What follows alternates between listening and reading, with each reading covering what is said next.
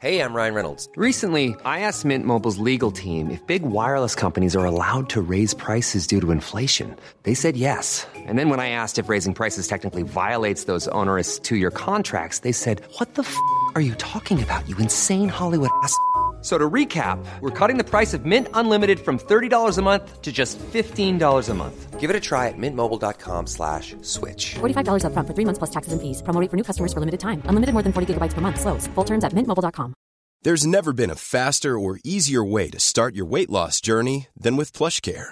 PlushCare accepts most insurance plans and gives you online access to board-certified physicians who can prescribe FDA-approved weight loss medications like Wegovy and Zepbound for those who qualify.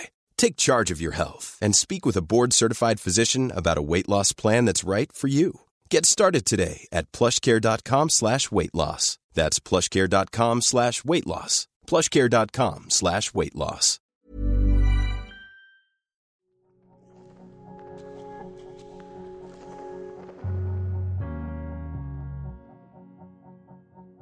Hello, and welcome to the Ghibliotheque, the podcast that fosters the family of films from the world's greatest animation studio, Studio Ghibli. I'm Michael Leader, and I've seen the lot of them. And I'm Jake Cunningham, and I'm meeting the parents for the first time. So join us on our quest into the glorious world of Ghibli.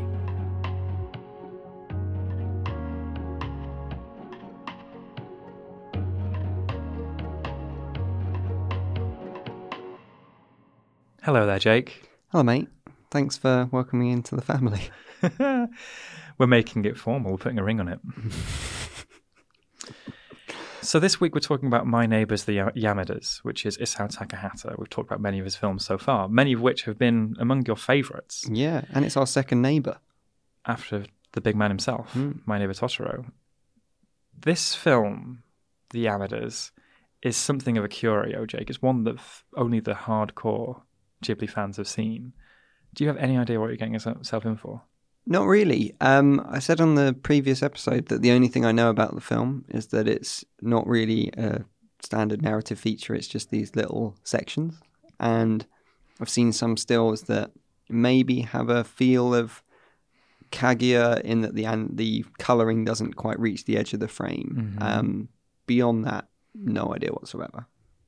So this is going to be a journey of discovery for you this week. Yeah. It's so nice, like with these later episodes, because there is, for me, less of a cultural bleed of iconography and quotes or anything like that. I just know nothing about them. Mm-hmm. And that's, in a way, more exciting than delving into a Spirited Away or a Mononoke or something. That's a very strong pitch for this episode, Jake. And another reason to do The Yamadas now is that it's celebrating its 20th anniversary this year, an inauspicious anniversary, which we'll get to very shortly with the context.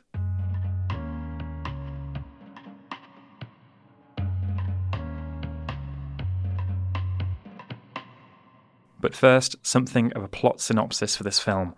Adapted from a newspaper comic strip, My Neighbours the Yamadas follows the everyday experiences of a family of 5, well, 6 if you count the dog.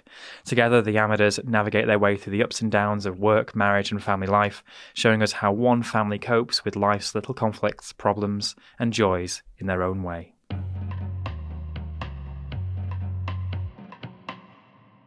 So, in a way, that intro sounds like pretty much every other primetime US American sitcom. It's an interesting way of putting it, Jake. We should catch up with this Takahata in terms of context, though. So last we spoke of him, chronologically that is, he had just made Pom Poko in 1994, which is something of the hidden gem of the series, one film that we strongly recommend anyone see. Absolutely. Underrated Ghibli theme. Exactly. It takes him 5 years from that point to make his follow-up, which is this film. It comes out in 1999. But in the meantime, Hayao Miyazaki makes Princess Mononoke, which was the huge success of the studio to that point. There's a strange documentary on the Blu-ray for My Neighbours the Yamadas that was made at the time for television. And it sets up a very odd conflict between Takahata and Miyazaki. It sets up a weird sense of competition that Yamadas is following Princess Mononoke, this huge hit that goes so deep into the fantasy world of the fantasy imagination of Miyazaki, and then there's this light, family-focused, real-world film. There's a question that hangs over the doc. Why the Yamadas? Why adapt this newspaper comic strip into a feature film using a completely new form of animation, completely digital animation? And the answer is no one has ever seen or produced something like this before. That is Takahata, the experimental filmmaker there, coming through. There's also a sense talked about throughout the doc that Mononoke is painted as being too serious a film, and that this film would be different, lighter, more wholesome. In the director's notes for the film, Takahata states that the film would be not a therapy, but comfort. And they draw this distinction between Mononoke and Yamada's in the way that they've been pitched, the taglines in particular. Mononoke had the tagline of live, and Yamada's, the tagline is que sera, sera, whatever will be, will be. So there's something more easygoing and grounded about it. And in some of the talking heads of the documentary, I do wonder how much this was Toshio Suzuki fomenting some sort of competition to raise up the profile of Yamada's, as if, is it going to be another Mononoke runaway success? Because what the actual talking heads on the doc are really mild-mannered, and Miyazaki and Takahata seem a little bit bemused that they're being asked to comment on each other's films, but Takahata expressed some concern and criticism over the way Miyazaki fully embraced fantasy with Mononoke as a metaphor. He said, "Fantasy talks about love, justice, and courage, and I want to clearly point out that it won't be a training for real life, these films, so instead we need to look at reality." And he also thought that while Princess Mononoke was a beautiful film, he felt, agree, yeah. oh my God, we're on record saying that. He said that the backgrounds, the beautiful backgrounds of Mononoke and the foregrounds of the characters felt disconnected. Like they were sitting on different planes. Yeah, we spoke about this in the show. You actually brought that up. Yeah. This was over a year ago, one of our first episodes, Mononoke. I remember you said that you felt there was a disconnect between the two. And Takahata agrees, so great minds think alike on this topic. Takahata wanted to solve the issue of cell animation where it feels that characters and backgrounds are separated. And he took inspiration from the Canadian animator Frederick Back, who's more of an experimental short-form filmmaker. He made a film called Crack that uses negative space out of which the characters seem to appear and their backgrounds around them. And Takahata says on record, "The space will be created by the character's movement. It wasn't like the space is there first and then the characters move within it. Characters' movements or indication of action were creating the scenes." And they dictate the space that they live in. Yeah, I'd recommend tracking down Crack. It's there. It's 14, 15 minutes long. It's all on YouTube, and you'll see what they mean. This is also where another aspect of this Takahata style that we talked about on The Tale of the Princess Kaguya, it comes to the fore here. He wanted to maintain the energy of rough sketches rather than the polished fine lines that you see with finished artwork in the other Ghibli films. And the only way to achieve all these things was via a hybrid process that used hand-drawn art and then scanned-in digital animation. So you'd have animators drawing those rough lines, those rough sketches of characters, then they'd be scanned in, processed, digitally coloured, and then digitally animated.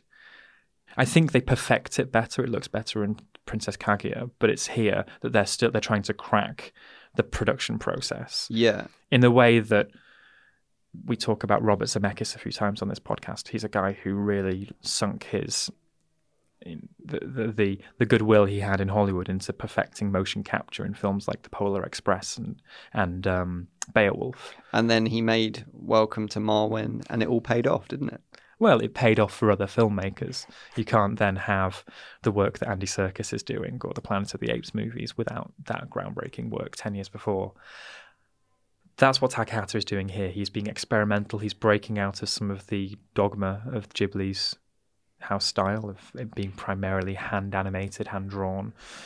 But this production process was a hugely arduous, labor-intensive and expensive task. It cost about as much as Princess Mononoke, 2 billion yen to make.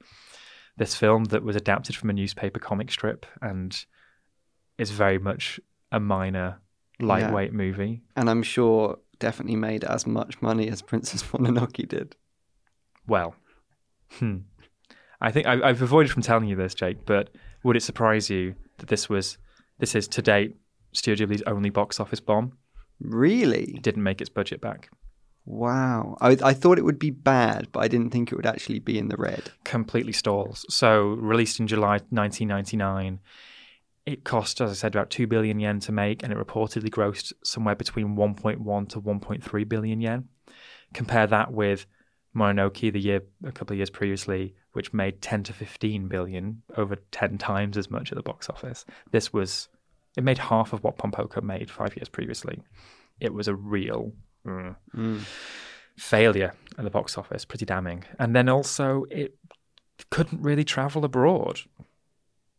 We talked on the Princess Mononoke episode about how that was the first one of these Ghibli films that, at point of release, had international release plans in place. Admittedly, it got bounced down to Miramax from being a big Disney release because of its content. It was challenging and a bit more adult.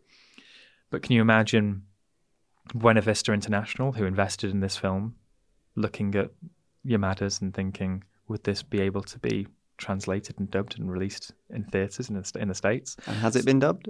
I mean, only years later. It took until 2005, 2006 for it to come out in the UK and the US. And they did do a dub, but it's only ever been a curio within the Studio Ghibli fandom. Certainly not one that people would pick up off the pile as their first few films. And that's why we've left it to quite late in the process as the final Isao Takahata film that he made at Ghibli that we're going to be covering. I as a committed fan of Takahata's films, I know you love Only Yesterday, Pompoko, Grave of the Fireflies, and Princess Kaguya. This is the one that's left. Is it going to scale to those heights for you?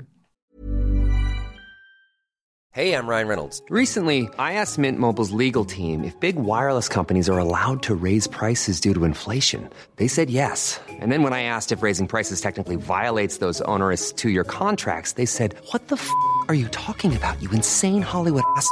So to recap, we're cutting the price of Mint Unlimited from $30 a month to just $15 a month. Give it a try at mintmobile.com/switch. $45 up front for 3 months plus taxes and fees. Promo rate for new customers for limited time. Unlimited more than 40 gigabytes per month. Slows full terms at mintmobile.com. Millions of people have lost weight with personalized plans from Noom. Like Evan, who can't stand salads and still lost 50 pounds. Salads generally for most people are the easy button, right? For me, that wasn't an option. I never really was a salad guy. That's just not who I am. But Noom worked for me. Get your personalized plan today at Noom.com. Real Noom user compensated to provide their story. In 4 weeks, the typical Noom user can expect to lose 1 to 2 pounds per week. Individual results may vary. I'm Sandra, and I'm just the professional your small business was looking for. But you didn't hire me because you didn't use LinkedIn Jobs. LinkedIn has professionals you can't find anywhere else, including those who aren't actively looking for a new job, but might be open to the perfect role, like me. In a given month, over 70% of LinkedIn users don't visit other leading job sites. So if you're not looking on LinkedIn, you'll miss out on great candidates like Sandra. Start hiring professionals like a professional. Post your free job on linkedin.com/people today.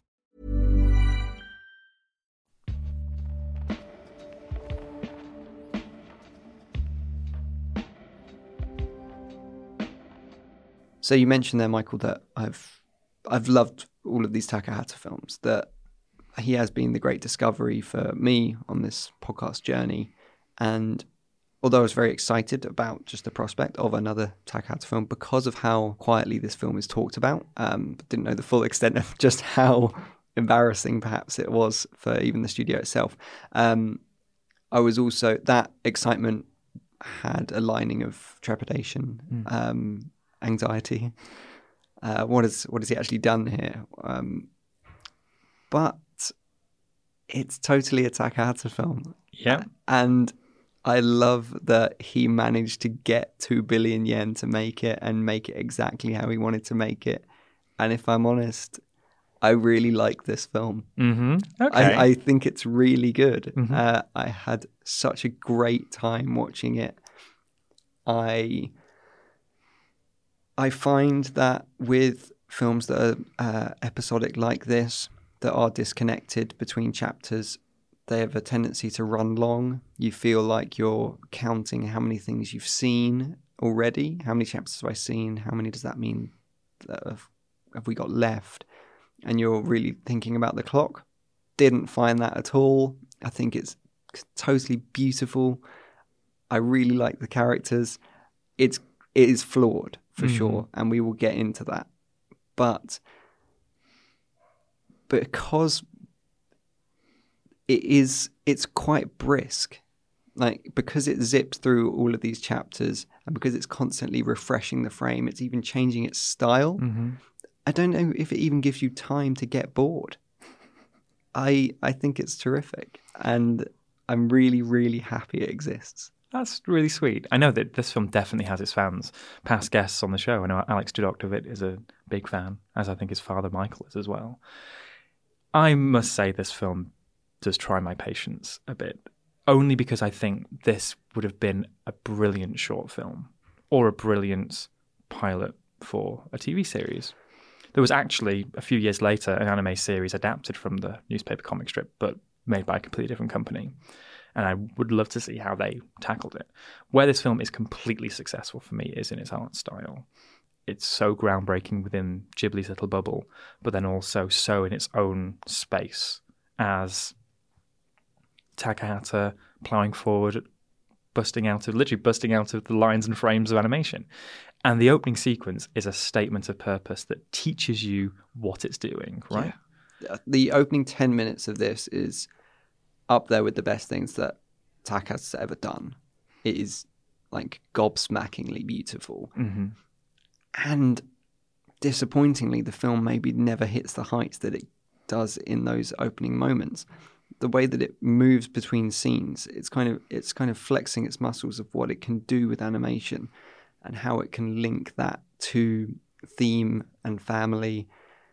The way that he creates these vessels that the family can live in, like whether that's a boat or a tractor or a car, and like moving between them all, picking up family members along the way, and just giving you this like almost biblical feeling of a journey to get to suburbia. Like all of the huge things that you have to get through, the people that will help you through it.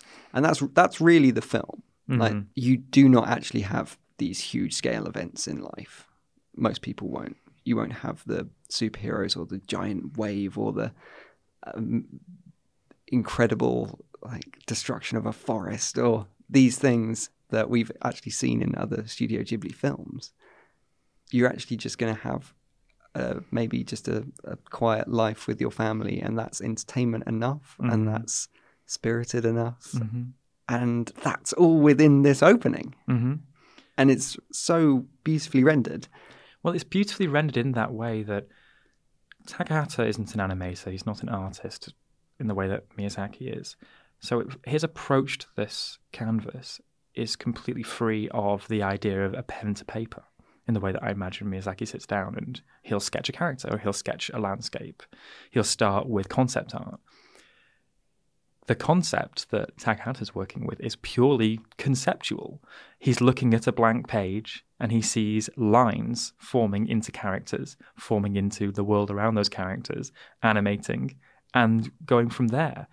It's incredibly astounding and gets to the heart of what I believe is the way that Takahata, as we've said with his other films, reaches out to embrace all forms of visual culture and visual inspirations, seen also in the way that characters can change form and style almost within scenes. We talk about Pompoko and how the Tanuki have maybe 3 or 4 different forms of actual being Tanuki before they even change shape into humans or whatever, ghosts. Yeah, and in that he's happy to bring in live action for a small section. In Only Yesterday, in those more dreamlike memories, we're seeing what we see here of that, the most essential elements of the frame being the part that is coloured, is defined.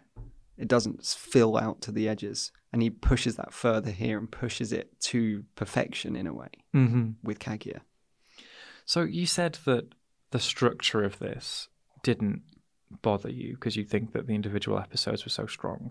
We should say these little slices of life, these little sketches, can be anywhere between maybe 2 or 3 minutes long. Some are maybe more like 10 minutes.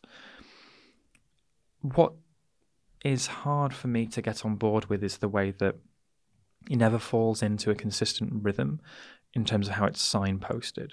Some sketches end with incidental shots of nature, so a recurring theme of wildlife or trees just to bridge the gap. That's more like a traditional establishing shot between scenes. We also have these title cards that may have almost like those the title cards that would appear between scenes in Frasier, where it would be almost a little turn of phrase that maybe relates to what's about to happen. We also have Nonna Chan's narration that comes through, introducing, setting up a sequence. And then sometimes we have actual quotations from the great Japanese philosophical poets like Basho. And I don't know what they mean when they come in. They seem so random and erratic. Yeah. And that contributes to this sense that it's a big grab bag of ideas rather than something that works as a feature film.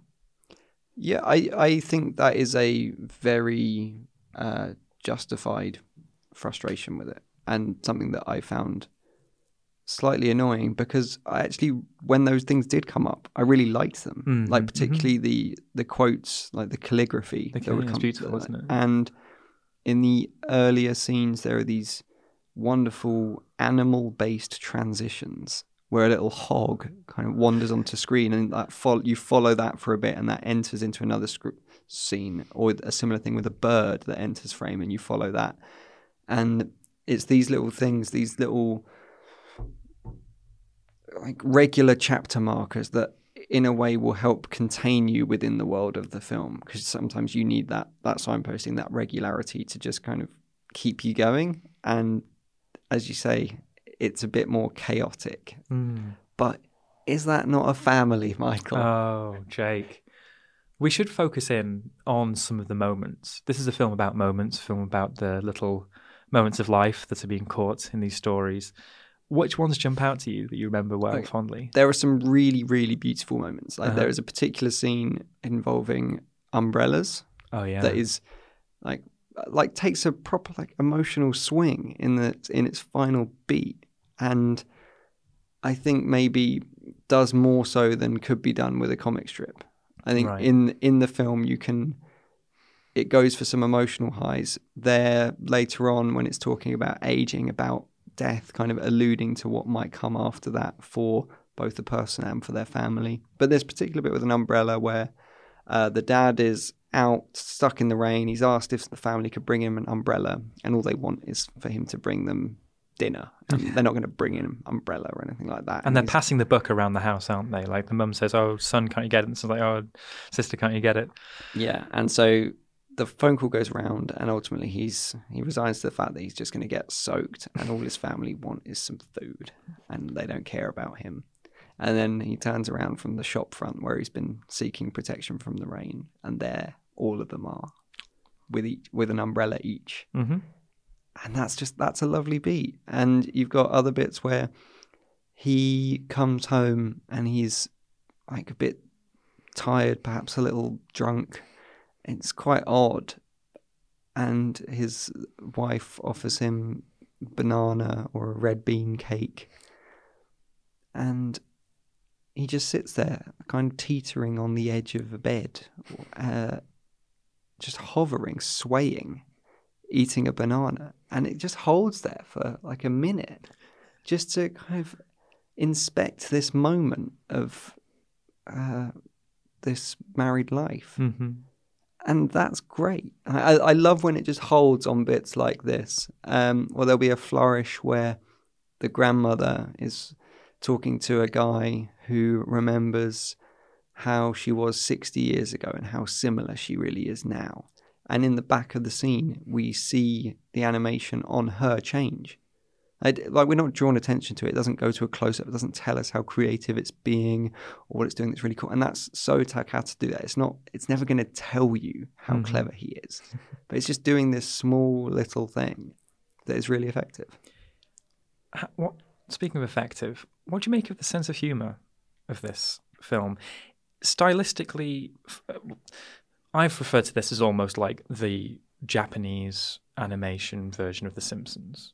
And you can almost track some of the characters into the archetypes that The Simpsons form. The 2.5 children, the hardworking dad who's a bit of a dope, and the long-suffering mother who can also have her moments. And there's a grandparent figure who's simultaneously stubborn and grumpy, but also chaotic in their own way. But the sense of humour is kind of muted in some ways. And yeah, to that. A lot of the time it feels like it's there are scenes in search of jokes. Yeah. Or sometimes there will be a joke that feels like it's from like a 1980s greetings card.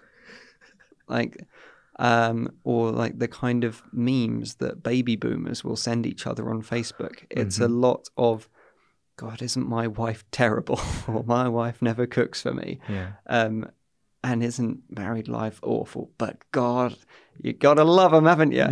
It's that kind of jokes, which doesn't in a way mesh with just how beautiful the film looks.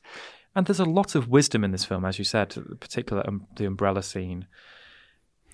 But there are just as many quite weak gags in here that completely, but if you imagine this more existing in the world of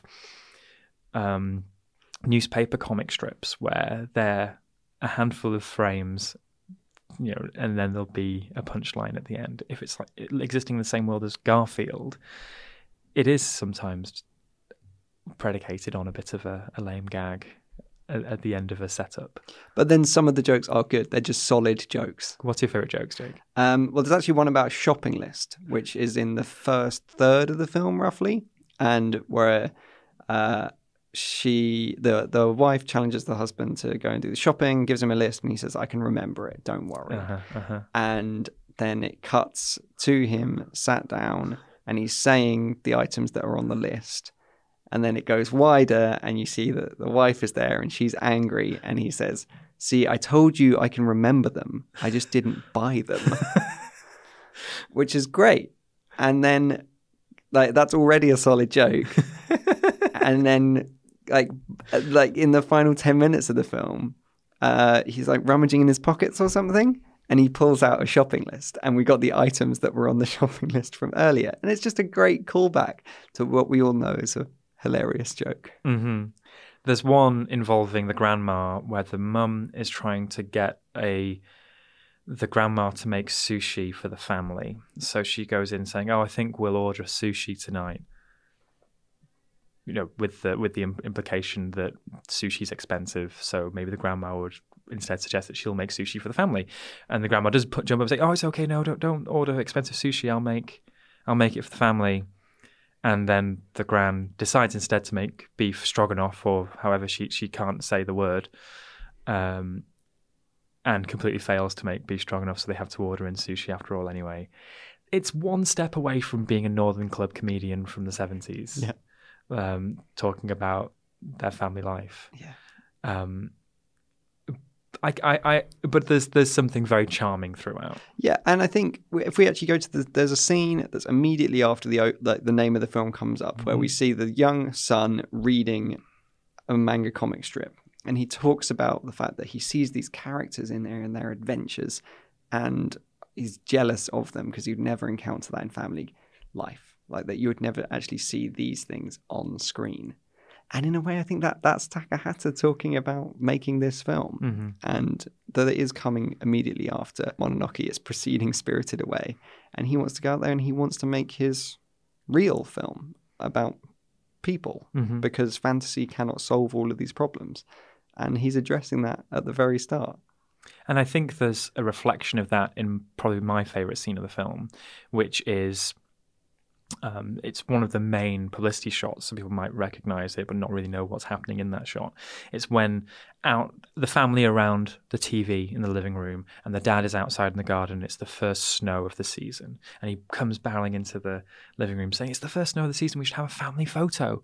And they're watching some sort of disaster movie like It's cliffhanger. There are some little characters dangling off a mountain being, hit by snowdrifts. And they're like, no, we're watching this. It's much more exciting. He's like, where's the camera? And the mum's sort of idly saying, oh, it's in the top drawer. And what he does in the end is set up this tableau where he puts the camera on top of the TV facing outwards, and he goes and stubbornly crouches behind the family on the other side of the French windows going into the garden. And that's Takahata. Taking a pop at everyone. Everyone else at Ghibli going for the spectacle, the fantasy, right? Yeah, absolutely. Takahata's the grumpy old man. It was him all along, not Miyazaki. But Jake, do you think overall, so this film was a bomb, Ghibli's only bomb, and but do you think that, is it a creative success? Absolutely. Mm-hmm. Yeah, I think this is a brilliant training ground. And I'm like, there's stuff here that ultimately we wouldn't have The Tale of the Princess Kaguya without this film, I don't think. And I'm so grateful for it because of that, but also because it's good. Like, it's really funny and it's really lovely to look at. And I know you said that you don't think it works as a film. It works better as a short film or as a 30-minute sitcom. Those are still in there. Yeah. Like, you can still go and watch your 10-minute bit if you want. It's purposely built like that. You can go and watch 30 minutes of it. That's fine. It's still going to be there. And if you do fancy just sticking around with these characters for 2 hours, then I'd encourage you to do so. Well, terrific. I think we should rank this film. It's going to be a tricky one to rank, though. Yeah. Oh, gosh. Yeah, because I think more than others, it's easier to identify the flaws in this one as well. But God, it's like maybe it's just because it's the underdog that I've swung for it. You've bought into the sentimental narrative, Jake. Yeah, well, let's see where we put it in our respective rankings. Absolutely. Let's move on to the leaderboard.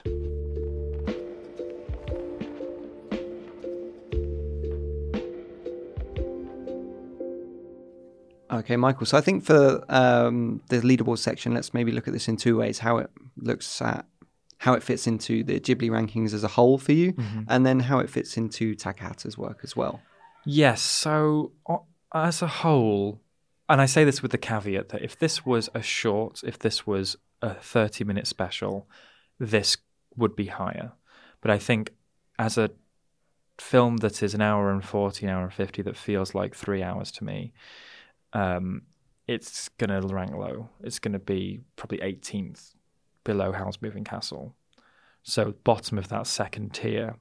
It's not amongst the worst of... I mean, it may seem like I'm putting it amongst the worst of the Ghibli films, but I think that there's still something to see here. It's just that he nails the artistic style so well in The Tale of Princess Kaguya. And that means that this is, for me, the lowest ranking of his films. To recap, I think Grave of the Fireflies is top. Tale of Princess Kaguya second.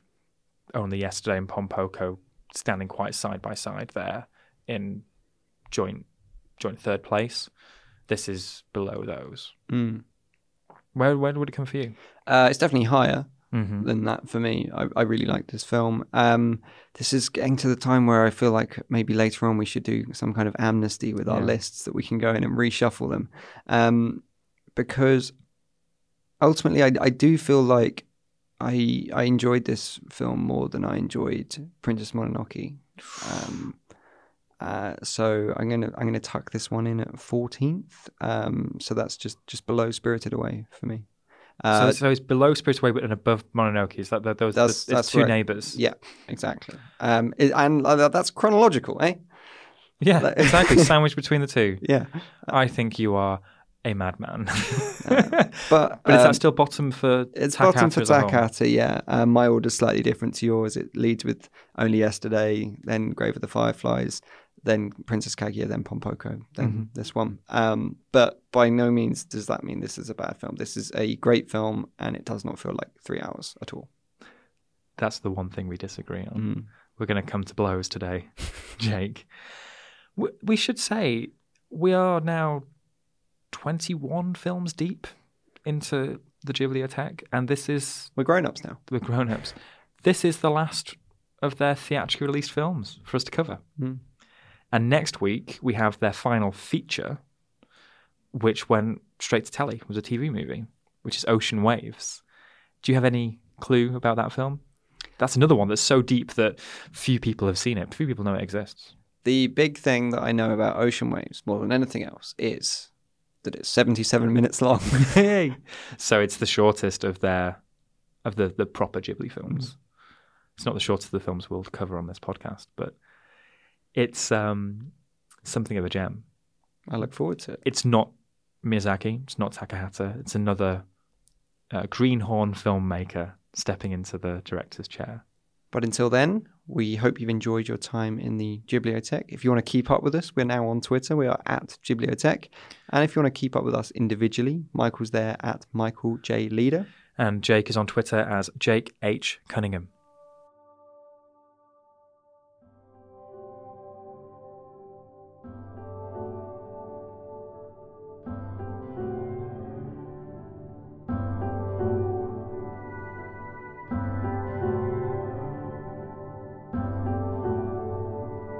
Ghibliotheque is a Little Dot Studios production. Our music is made by Anthony Ing, our artwork is by Sophie Moe, and Jamie Maisner is our audio wizard. The show is produced by Michael Leader, Jake Cunningham, Harold McShill, and Steph Watts. That's me.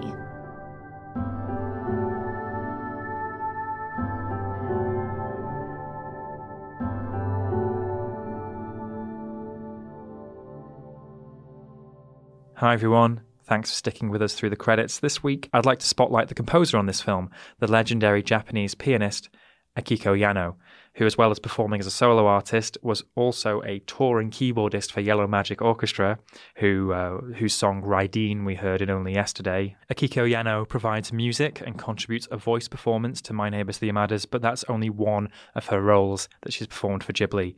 She lent her voice to two shorts directed by Hayao Miyazaki that screen at the Ghibli Museum. They're Mon Mon, the Water Spider, and House Hunting, but my absolute favourite of all her Ghibli contributions to date is her appearance in Ponyo, in which she voices Ponyo's sisters, those tiny little fish who help Ponyo to escape Fujimoto's lair in that film.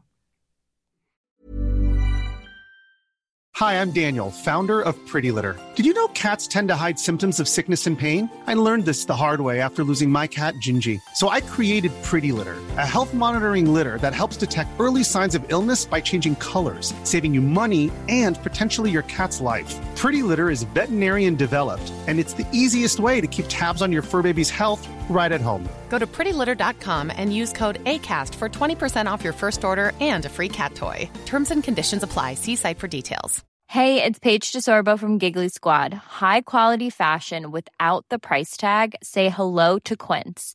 I'm snagging high-end essentials like cozy cashmere sweaters, sleek leather jackets, fine jewelry, and so much more. With Quince being 50 to 80% less than similar brands.